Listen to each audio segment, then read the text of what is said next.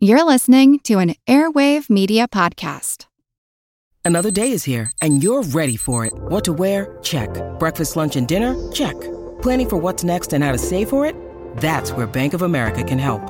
For your financial to-dos, Bank of America has experts ready to help get you closer to your goals. Get started at one of our local financial centers or 24/7 in our mobile banking app. Find a location near you at bankofamerica.com/talktous. What would you like the power to do?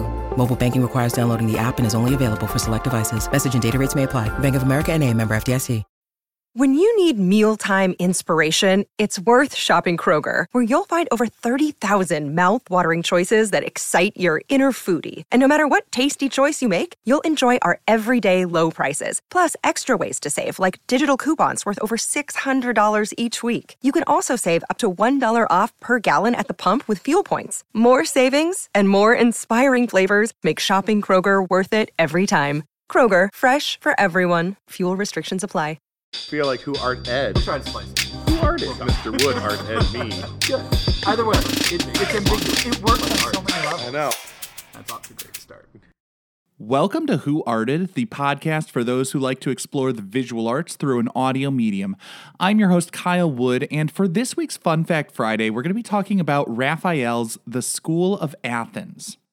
Raphael painted the School of Athens in the Apostolic Palace at Vatican City between 1510 and 1511 CE. This was right at the same time that Michelangelo was painting the Sistine Chapel. The two of them would see each other, the two of them knew each other and were rivals, and the two of them were not overly fond of each other. Michelangelo was said to have felt that Raphael sort of copied his style a little bit, but I think what really irritated him was Raphael, the younger painter, was sometimes given credit for Michelangelo's work. There were critics who went to the Sistine Chapel and mistakenly identified Raphael as the painter. Now, if that were not bad enough, careful observers will notice that one of the figures in Raphael's The School of Athens bears a striking resemblance to Michelangelo. And the figure that he painted as sort of Michelangelo was Heraclitus. He was known as the weeping philosopher, and Michelangelo had a reputation for being an absolutely miserable human being prone to throwing tantrums. Now, when we get into a historical context, beyond the fact that Michelangelo and Raphael were contemporaries working at the same time, this was a Renaissance piece, and during the Renaissance, the intellectuals throughout Europe were feeling a little bit nostalgic for ancient Greece, making this tribute to the great Greek philosophers a quintessential Renaissance piece. While the School of Athens feels like the work of a mature artist synthesizing all he had learned about history, philosophy, and science in his ultimate artistic expression, Raphael was a young dude in his 20s. Granted, this was a time of rampant child labor, so he had been well into the workforce at this period. Raphael grew up learning the artistic trades from his father, but he was still pretty young to be getting such a high-profile commission. The Pope himself was hiring Raphael. The theme of the School of Athens was all about seeking knowledge and specifically getting down to the root causes of things. All of the philosophers shown in the fresco sort of sought the knowledge through an understanding of what came first. In the work, Raphael painted 21 of his favorite ancient Greek scholars and philosophers. Scholars disagree about how much Raphael knew about Greek philosophy, but I mean, right there, we gotta pause and just recognize that Raphael, like Leonardo da Vinci, was more than just a dude who kinda knew how to draw. I mean, 21 ancient Greek scholars and philosophers. Who can name that many ancient Greeks, let alone that all fit into a visual symbol of your ideals about philosophy? We see Plato, and actually Plato is said to be sort of a portrait of Leonardo da Vinci, an homage to the older artist that Raphael admired.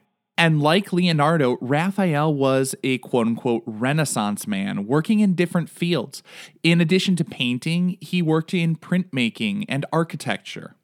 And of course, as I said, it does also appear that Raphael poked a little fun at Michelangelo, portraying him in there. And Raphael, apparently the Renaissance prankster, put himself in there as well. I'll get to that later. With all the different figures in the work, the central two are Aristotle and Plato, which is convenient because they're the only two ancient Greek philosophers I know anything about, and I'm guessing most of the world would say the same.